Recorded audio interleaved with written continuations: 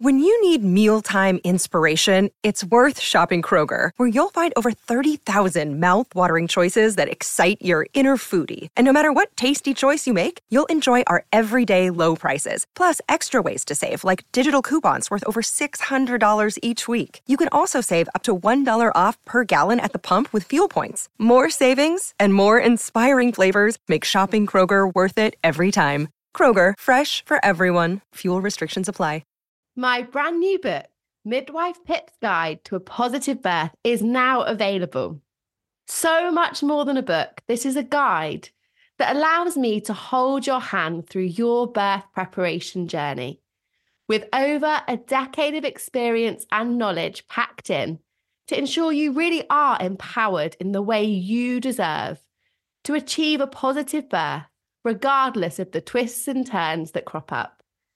Make sure that you get your hands on Midwife Pip's Guide to a Positive Birth book now and are empowered to have the birth experience that you deserve. Hello, I'm Pip and welcome to the Midwife Pip podcast, the home of expert information and real chats on all things pregnancy, birth and beyond. You may have spent hours, weeks and months planning and researching pregnancy and birth. But what about your plan for when your baby arrives? What hurdles may crop up? How can you prepare to make it as smooth as possible? And what are the realities of that extra and often forgotten fourth trimester? I am super excited for this week's guest to fill our mummy toolkits.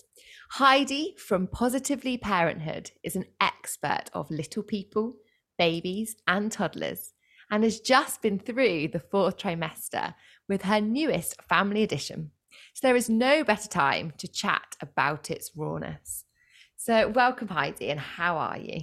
Well, thank you. Thank you for having me. I'm good. Yeah, as I was saying, the bedtime routine has just ended. Stepping straight into podcast recording. Nothing quite like the working mum juggle, is there really? I know, but do you know what I love about working with other mums? As if I said to someone who wasn't a mum, oh yeah, let's schedule the podcast for like 7 p.m. or 8 p.m. They'd be like, absolutely not. My working day finishes at 5. Whereas mums are like, yeah, brilliant. 7, 8 o'clock. Yeah, it's perfect. Exactly. Although I was kind of surprised when you said 7. I was like, wow, she must be really on it with her bedtime. No, my husband's home. He's doing it. Right, fine. Just get out the bath. He's on it. He's really good at bedtime, actually. But yeah, he's usually like an 8 o'clock sleeper. Okay, fine. Okay, that makes much more sense. Because I was like, yeah, wow, how is she doing this? Yeah, no, I'm definitely not that good. Absolutely not. That's why I speak to people like you, Heidi, who are that good. You've managed to get 3 down on your own, so that is incredible. Now, your youngest is 6 months now. So although I'm sure it's probably been a little bit of whirlwind, the fourth trimester is probably still very raw in your mind, I imagine. Yeah, it really is. And do you know what? Even though she's my third, and even though, you know, I literally do sleep and reflux and colic for a living, if you like, for want of a better phrase, this time round actually has been the most emotional and the rawest and the most challenging. Which is insane. You would almost think like the more babies you have, the easier it gets. But no, that wasn't to be. So yes, I'm still very much in it, even if I'm not physically in the first 4 months. Yeah. Yeah. And that's what the fourth trimester is, right? The first sort of 4 months or 16 weeks postpartum. And I think it's really good to recognize that as a trimester. I don't know about you. We're certainly, me as a midwife, you're so focused on, you know, you pass through trimester 1 into trimester 2, trimester 3, and then it's a bit like, whoa, what happens now?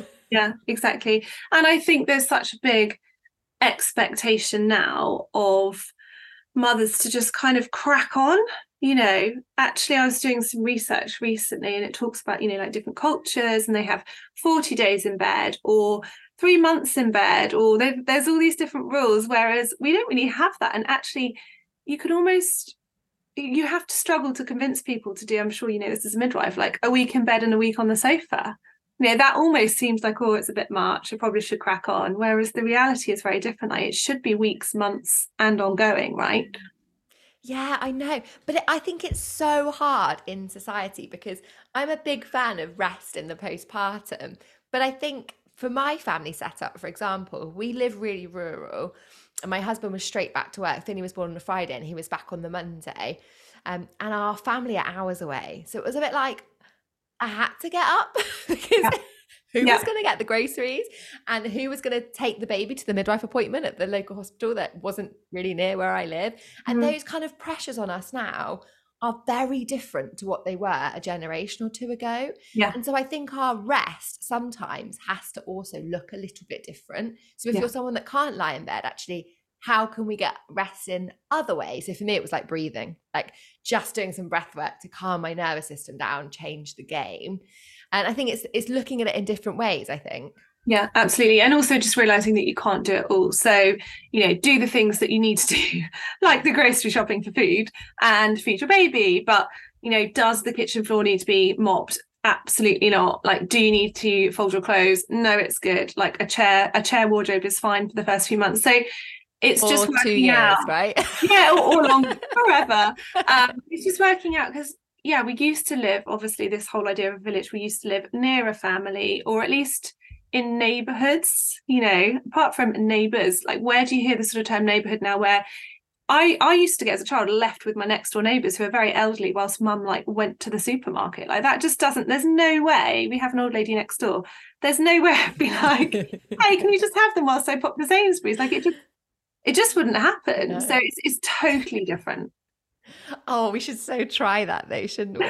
But also I think that's where we need to bring it back in a little bit. Actually, if you've got friends with young kids, allowing that to be normal again, because actually it's fine and it's great for them and it's great for you. Absolutely. Yeah. I mean, we're very lucky. We have none of our parents are around or nearby, at least not near enough to sort of pop in. But we have one auntie who's sort of a 10-minute drive, and we just ask her. I've got to the point where I have to stop worrying about asking people, especially with 3. This is what I've really learned. Stop worrying what they'll think and just say, do you know what, is there any chance you could do the school run because I need to do XYZ? And actually most of the time they're happy to say yes. So I think it's also that just asking for support when you need it, even if it feels difficult, because it then starts to become a bit easier the more you do it, I think. Yeah, and actually when you're on the other end of that, when someone asks you to look after their child or help out, actually there's nothing more of a privilege, is there, than someone entrusting you with their child. Like when someone says, oh, can you look after my little one for a little bit? I'm like, yes, thank you. That's such a privilege for you to trust me with them. And I think that's important with regards to the 4th trimester, because I know we wanted to talk about some tips and stuff, but actually asking for help if you need it, whether that's if you're lucky enough to have family or even a really good friend if you're struggling. I'm sure we'll come on to the emotional side of it, but it's just that sort of just ask, can you come? But can you also bring dinner? Because my baby keeps, vomiting everywhere. We're trying to sort the reflux. I'm exhausted and I just want to eat and I need some food. So I'd love to see you, but can you bring dinner with you? That sort of thing. Definitely. And actually, if you can't practically find someone to help, and you're financially able, can you do things like we filled our freezer with cook meals so that there was just stuff we could chuck in the oven? So what can you do otherwise that perhaps doesn't involve a physical person, but still actually takes that pressure off and allows you to look after yourself? Yeah, exactly. And definitely always leave the cleaning. Always. And even if you're, someone's pregnant listening, like batch cooking in advance. So I'm sure you've done all of these tips before, but it's just so important to make your life easier, because really when baby arrives, your priority is your recovery from birth and your baby, and obviously your relationship if you've got a partner at home. But otherwise it's just kind of getting into that bubble, isn't it? And nothing else really matters too much as long as you're feeding yourself. Yeah, like literally eat when you can, sleep when you can, then you're done, aren't you? Simple. Do your pelvic floors as well. They kind of help. Yeah. So for those listening that actually you've never heard of the 4th trimester before, I think we've just probably summarised it quite nicely. The first 4 months after having a baby, where really the focus is on you, your recovery, getting to know your baby and navigating this new, beautiful, but slightly crazy time in your life.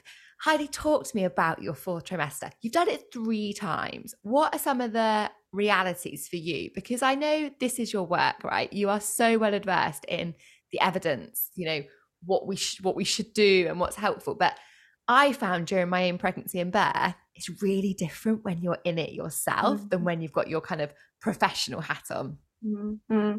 I think, it's very different for me now to what it was. So my eldest is 5.5. So 5.5 years ago, I had my first baby. the birth was literally not ideal in terms of sort of what I'd planned and things like that. Had induction, ended up in theatre with a placenta removal, etc. So I would say I was in shock for quite a long time. But because I'd always done babies, so my background is nannying, night nannying, maternity nursing, like I just know babies. I actually kind of found it pretty okay. And I sort of felt almost a bit guilty because I was like, oh, this is fine. Had number 2, similar sort of thing, but then had number 3, and she had all sorts of sort of stuff going on. We've got tongue tie, we've got reflux, we've got something called a disorganized swallow. She couldn't even breastfeed properly. And honestly, like mentally, it knocked me for 6 because I thought, I will know what I'm doing. I have done it twice already before, like you say. And it actually just opened up to me that real vulnerability that parents feel in that time. Because if I'm super honest, the first 2 times around, I was actually okay. I was cool with it. I was, just did what I had practiced and what I knew and what my profession had taught me. So I actually didn't find it difficult. Whereas third time, I think I probably identify most with what the sort of your average parent goes through, which is that overwhelm of like, why won't they feed? Why won't they sleep? Why won't they take a bottle? All of those questions that go through your mind when you're, 6 weeks in and trying to rock your baby to sleep and wondering what on earth you did yesterday that's different to today, because yesterday they went down fine and today they're not going down at all. And it's that sort of up and down roller coaster, isn't it, that makes it so challenging? Yeah, it is. And also, I think the lack of support available to parents, and that's definitely something that shocked us when we were brand new parents, was you kind of felt like you always had a port of call in pregnancy. And then you're like, oh, 2 weeks, two months postnatal, you're like, what do we do? What are we meant to be doing? I remember being like, how do I play with a baby? Yeah. Like, that's way out of my scope as a midwife, where babies come into the world and then 2 weeks later we've, discharged you. So I have no idea about this whole baby and child thing. I remember, like, how do I play? And I felt really guilty that as a mum, I was like, I don't know what I meant to do. Yeah. And I think that's a real challenge for mums, and it leads to a lot of guilt and probably a lot of mental health concerns as well, because you feel like that should just be a natural thing and you should just know because you're now a mum. But there's no pre-qualification, is there? No, exactly. And I'm so lucky that I have had all of that knowledge to go into then becoming a parent. So I sort of, exactly as you say, like knew what to do because it's been what I'd practiced. But I think if you don't have any of that experience and you haven't held a baby for 5 years since, your friend last had one or whatever else, that is so overwhelming. And it's, where do you look for advice? Because it's really hard, isn't it, right now? You've got so many different opinions on social media. It's, there's black and white to everything. There's cancel culture. And it's sort of like, as a new parent, what's true? What do I believe? And I think one of the things that we look at in our works, we deal a lot with sleep, primarily, a lot of baby sleep stuff. We actually try and tap into a parent's instinct. Like, what does your gut say is right for you right now? Rather than what the textbook says or what that Instagram post says or what that blog reads. What do you actually want to do with your baby? So when it comes to sleep, is that co-sleeping or is that setting up a routine so that they'll go down nicely on their own in their basket? Like, it's entirely up to you, but really trying to tap into that intuition, because I think it's been lost slightly, actually. Because of the bombardment of, I'm one of those people who puts out information on social media. So are you. So I'm not going to sort of say, oh, it's all bad. It's not at all. There's loads of great information, but it's trying to pick apart which bits sit right for you as a parent. And when you're exhausted, slightly irrational and lack of sleep and trying to recover from birth, that's really, really hard. This week's episode is sponsored by a brand I love, Eye Candy. From its roots in London's fashion design and manufacturing scene, Eye Candy has uniquely been owned and directed in the UK by the same family for almost 90 years. Now proudly in its 4th generation, the Appels and their extended Eye Candy family remain completely focused on the best of British craftsmanship, designing and engineering innovative quality products. Eye Candy's talented British-based in-house team consistently push the boundaries of both product design and sustainability, creating a wide range of stylish, functional, and quality pushchairs, high chairs, and accessories. Everything has been thoughtfully crafted to fit seamlessly into every parent's lifestyle. From the iconic Eye Candy Peach, which offers double functionality on a single footprint, to the Eye Candy My Chair, an innovative, multifunctional high chair that transforms into a beautifully crafted piece of furniture for your child. Eye Candy future-proofs the life cycle of every product so that it grows with each family. So no matter where your family is at right now, Eye Candy has got you covered. Check out their website, eyecandyworld.com, or head to eyecandyworld UK on Instagram to find out more. And I think the thing that's different about our generation, Heidi, is that prior we didn't have social media and other influences, whereas now we've got parents and grandparents giving us this advice, and then we're seeing this new advice on social media or on the internet, and then you might have your healthcare practitioner giving you another bit of advice, and you're like, I've just been told 6 different conflicting things, and often by really well-meaning people. And I remember day 3, so for you and I, we know what day 3 when you're breastfeeding looks and feels like with a new baby. And my little boy fed constantly. I don't think he stopped. We saw every hour, day and night. And I remember my mum saying to me, you're just not feeding him enough. He must be hungry. You're going to have to give him formula. And I was like, thankfully, with a midwife hat, this is cluster feeding, this is normal, blah, blah, blah. But I remember saying to my husband, if I wasn't a midwife, this would be the moment that I stopped breastfeeding, because that would have been my only bit of advice. I come from a bottle feeding family, and that would be the only thing that would have been my support. And I think actually how powerful it is to therefore have that realistic expectation of some of the challenges of the 4th trimester, which just makes it so much easier. Yeah, I think it's really hard though, isn't it? Because when you're pregnant, all you want to do really is prep for the birth. You want to make sure you get the birth you want, and what do I need to do, and what's that going to look like, and what date it's going to be, and when am I going to meet my baby. You don't really look much past that point. So with our newborn sleep stuff, so we have a newborn sleep course, and everyone sort of like raves about it, but when they've got a 6, 7 or 8 week old or a 10-week old, not in advance, because it's really hard to convince people that they need to know about that stuff. But once baby arrives, they're like, why didn't I know this sooner? Why do they not teach this in antenatal? So it's very, very difficult, because I think your head when you're pregnant is in one place, and then baby arrives, and as you say quite rightly, you just don't have a clue what to do. And then whilst you're tired, you've got to pick apart all of this information. So yeah, it's a challenge. It's tough. It's really tough. Yeah, and definitely, and totally in an ideal world, right, we'd have it all beforehand. But then I think, is that information overload? It's almost like we need to do it beforehand, but not have the pressure of taking it in, I suppose. So then afterwards it feels like, oh, okay, I can recap on this now. Like, let's really delve into it a little bit more. But I had a bit of a vague idea, a little bit of a guideline, or at least knowing where to go. So when it feels tough, you're not like, what do I go to? You're like, I know I've got the likes of you with Positively Parenthood, or I've got something that I can go to, so you know where that place is going to be. And I often say to mums that plan to breastfeed, put on your fridge where your local lactation consultant is, the breastfeeding hotline number, your local breastfeeding support group, so that when it is tough, because there's always tough moments, isn't there, in the postnatal period, you already know where you're going. You haven't got to figure that out.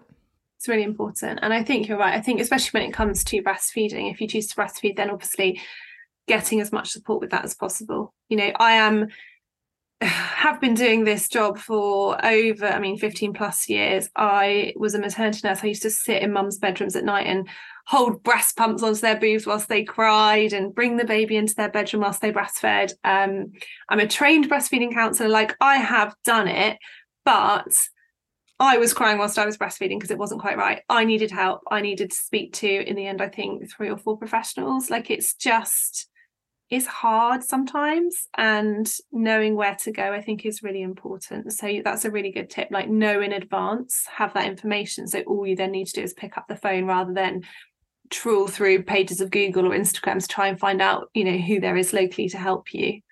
And actually, I wondered, just linking back to what you said previously, Heidi, about gut instinct in motherhood, was you knowing you needed help with breastfeeding, was that a bit of a gut instinct thing? Because I know often we hear women say, oh, but they said it looked fine, but I just knew it wasn't quite right. Yeah, 100%. We use it so much in the work that we do. And I knew straight away. She did one great feed I had a beautiful birth in the kitchen, like home birth. She Oh. was amazing. It was fab.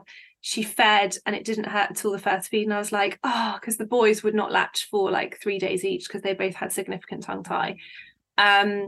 So I had a sort of a bit of a false start. I was like, here we go.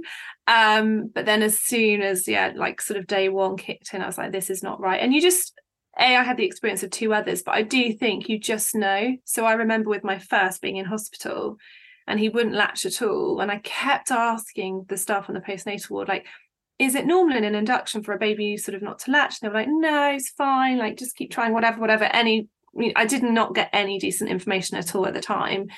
And then as soon as I spoke to, actually, it was our osteopath, and I said, is it really normal for babies not to latch if they've been induced? And she was like, yeah, we see it all the time. And I was like, oh, thank God. Like, it's not just me imagining that he won't latch. That's actually a thing. So I do think your gut instinct is so important. And I think whether it's feeding, whether it's their comfort, whether it's, you being told actually babies just cry, that's just what they do, whether it's their broken sleep, significantly broken sleep being normalized, if your gut instinct is telling you that there's something else going on, even if you've had one opinion that says no, they're fine, or no, that's normal, get a second opinion, sometimes get a third opinion, or just go elsewhere, because I just think it's really powerful. I think you should follow it if you believe that there's something else that could be affecting your baby, like, for example, a sensitivity to a certain food protein that's passing through your milk, or like silent reflux or something like that. Oh, 100%. It's so powerful, that gut instinct. I remember our little boy, he stopped breastfeeding just before he was 17 months. And within 10 days was covered head to toe in eczema, like from nothing to everything. And we did that, back and forth, try this cream, try that cream. And in the end, I was like, this isn't working. We need something a bit more. And we finally got referred to the right person, who within a week, his skin was beautiful again. And it's just sometimes, and you shouldn't have to fight that corner, but sometimes you do. And not giving up, I think, is really important. Yeah, unfortunately you do. I mean, it's difficult, isn't it? Like, we live in a society with an amazing healthcare system, but also in its own way has quite a few flaws in terms of reaching the right person or getting the right support. So it's really, really tough. And I think you have to advocate for yourself, much like you do in birth, right? You just have to advocate for yourself and your baby. Yeah, 100%. So what can parents do, Heidi, in your professional and personal experience times 3, to make the 4th trimester a little bit easier, or just feel that preparation, even if it's not, meticulous, knowing exactly what's happened, but having a bit of an idea so it's not quite such a shocker? Yeah. So we've covered off already like 2 of the main things that I think, which is prep. Like, preparation is key. Even if you just read a little bit, I think some level of preparation around what to expect once baby's here, not about the birth. Obviously, that's all great. And you've got several separate podcasts, I'm sure, all about that. But preparation around sort of, what normal sleep looks like, what you might expect in terms of how often you might be up in the nighttime, all of those lovely sort of newborn sleep facts that actually, like I said, pre-birth might seem insignificant, but when baby arrives, you'll be like, oh, I'm so glad I read that, because actually this is making me feel more comfortable that this is something I could expect, or whatever else. So, baby being really close to you, that sort of classic kind of up every couple of hours during the night time in the first couple of weeks whilst feeding kind of gets itself established, that sort of thing. So knowledge is power, I think, is really, really important. I always say that to my clients, knowledge is power. A little bit of reading, get prepped, get your food in, that sort of thing. We've talked about all of that. Use your instinct, as I said, is really, really important. So if you think something isn't quite right, like my baby won't latch, as I said, get an opinion, get a second opinion, and keep pushing on that. And then for me, I think it's about finding your own style and not taking too much sort of notice, if you like, of what others around you are doing. I think that's key, because I don't know if you were part of like an antenatal group, but you'll always have people who are doing things differently to you in parenting. And I think that's sometimes really difficult if they're doing it, if someone's co-sleeping and you're not, or someone's baby is, I don't know, sleeping through the night at 10 weeks and yours isn't. It's that constant comparison. And we live in a society where we constantly compare ourselves to, whether it's our friends, we've got WhatsApp to compare to, we've got social media, Instagram. And again, it comes back to that, like, do what is right for you. You do you.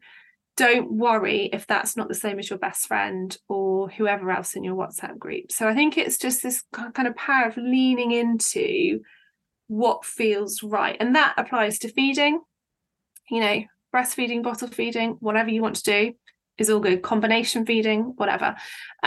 Sleeping, co-sleeping, like we said earlier, getting into a routine, whatever works for you. So I think that takes time, though. You're not going to know that on day 2 or probably even week 2 either.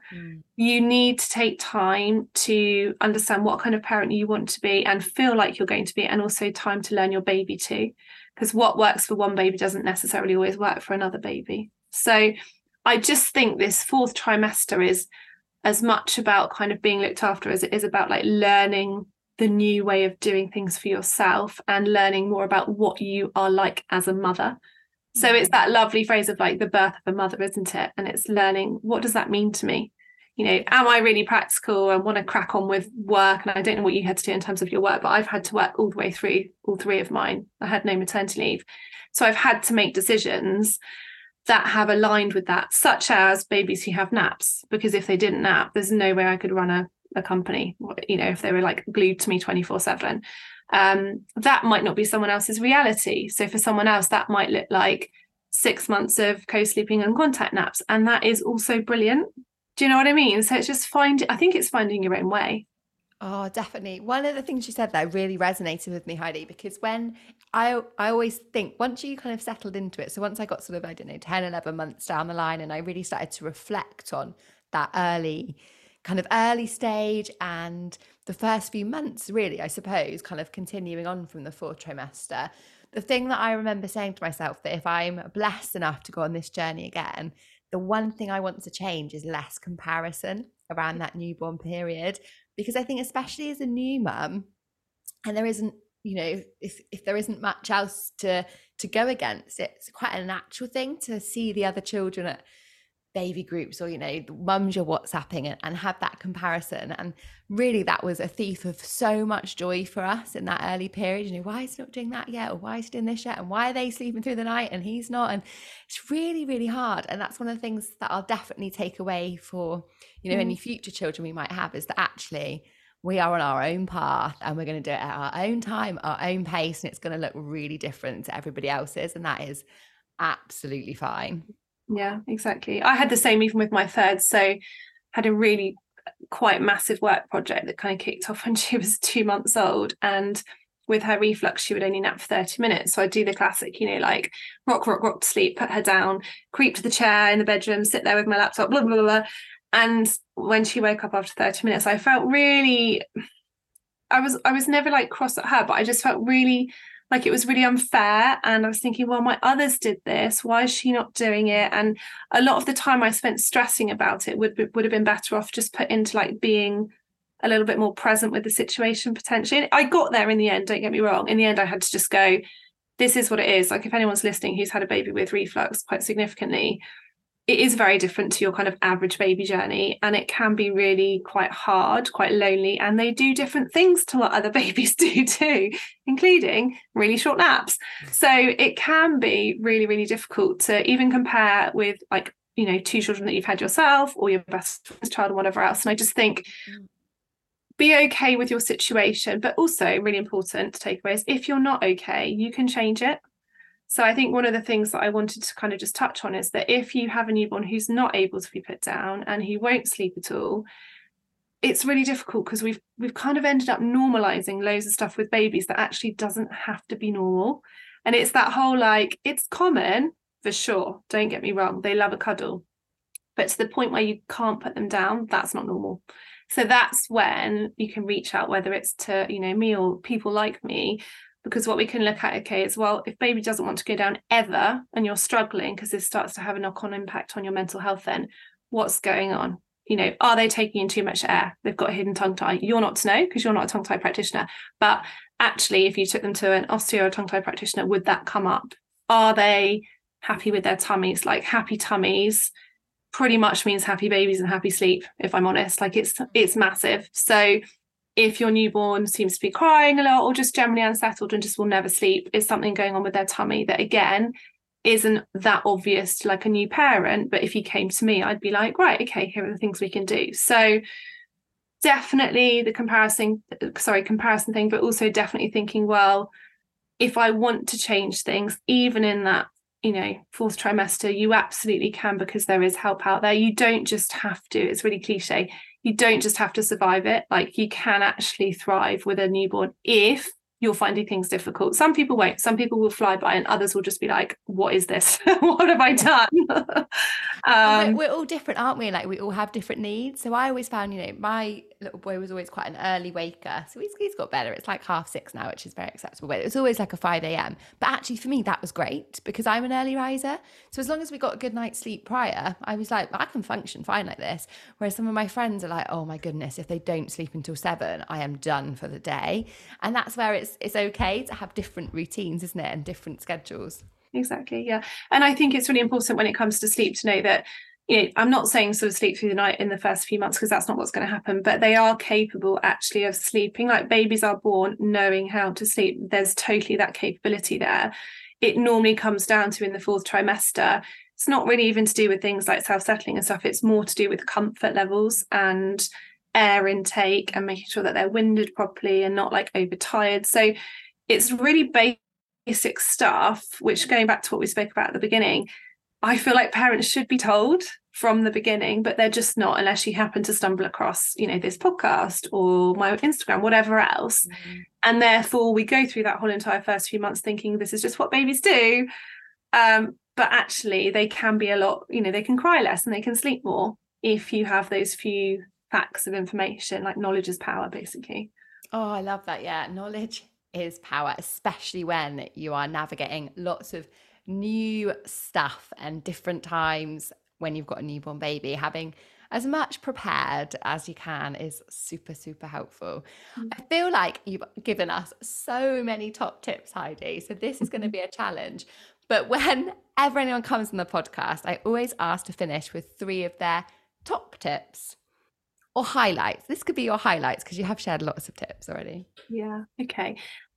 So first things first, actually, I'm going to go with tips. I'm going to try and sort of weave in some tips to what I've already done. I think there are a few more that I can share with you. The first one is busting a myth, really. And I would just say babies need to be winded. Wind your baby. Bottle-fed baby, breastfed baby, wind your baby. Wind is like the number one disruptor of newborn sleep. And quite often is the cause of those 10-minute, 20-minute naps that you're like, oh, I put them down, but then they just wake up after 15 minutes. So I think winding is so important. And I've got tons of reels and stuff on my Instagram of like different positions to wind babies in and things like that. So wind your baby. Secondly, I'm going to roll with actually probiotics, if I'm allowed to. That, yeah. So I'm a big fan of a lot of the work I do around is around infant kind of gut health and how that impacts their temperament and also their sleep. So you will be doing both yourself and baby a favour if you choose to give probiotics, because that can really strengthen their tummies, which in itself can then have a knock-on impact later on, obviously, with their sleep. Because if they're happy in their tummies, they tend to sleep a bit better and a bit more easily. And number 3, I would just say, advocate for what you feel you need and your baby needs. So that might be a second opinion at the doctor. That might be talking to someone else who's, in the sort of baby field, who might have a slightly different opinion. So kind of just don't give up. It can be better than it feels if you feel like you're struggling. I think that's really important, because you don't just have to struggle on through. And actually, that's really reassuring for anyone listening that is currently finding the fourth trimester a little bit tough. So Heidi, thank you so much for joining me. I hope you have 3 sleeping little people now. You're an absolute star. Thank you for sharing so much wisdom. Oh, absolute pleasure. Lovely to be here. Thank you, Pip. Before you head off, I just need to tell you something. 68% of you who listen to my podcast have not hit the subscribe button. So can you do me a favour? If you have ever enjoyed listening, and hit subscribe now. It makes a huge difference and helps me to keep bringing you episodes. The bigger the podcast, the bigger the guests, and the more women we can reach and help. Thank you for subscribing, and I look forward to chatting again soon.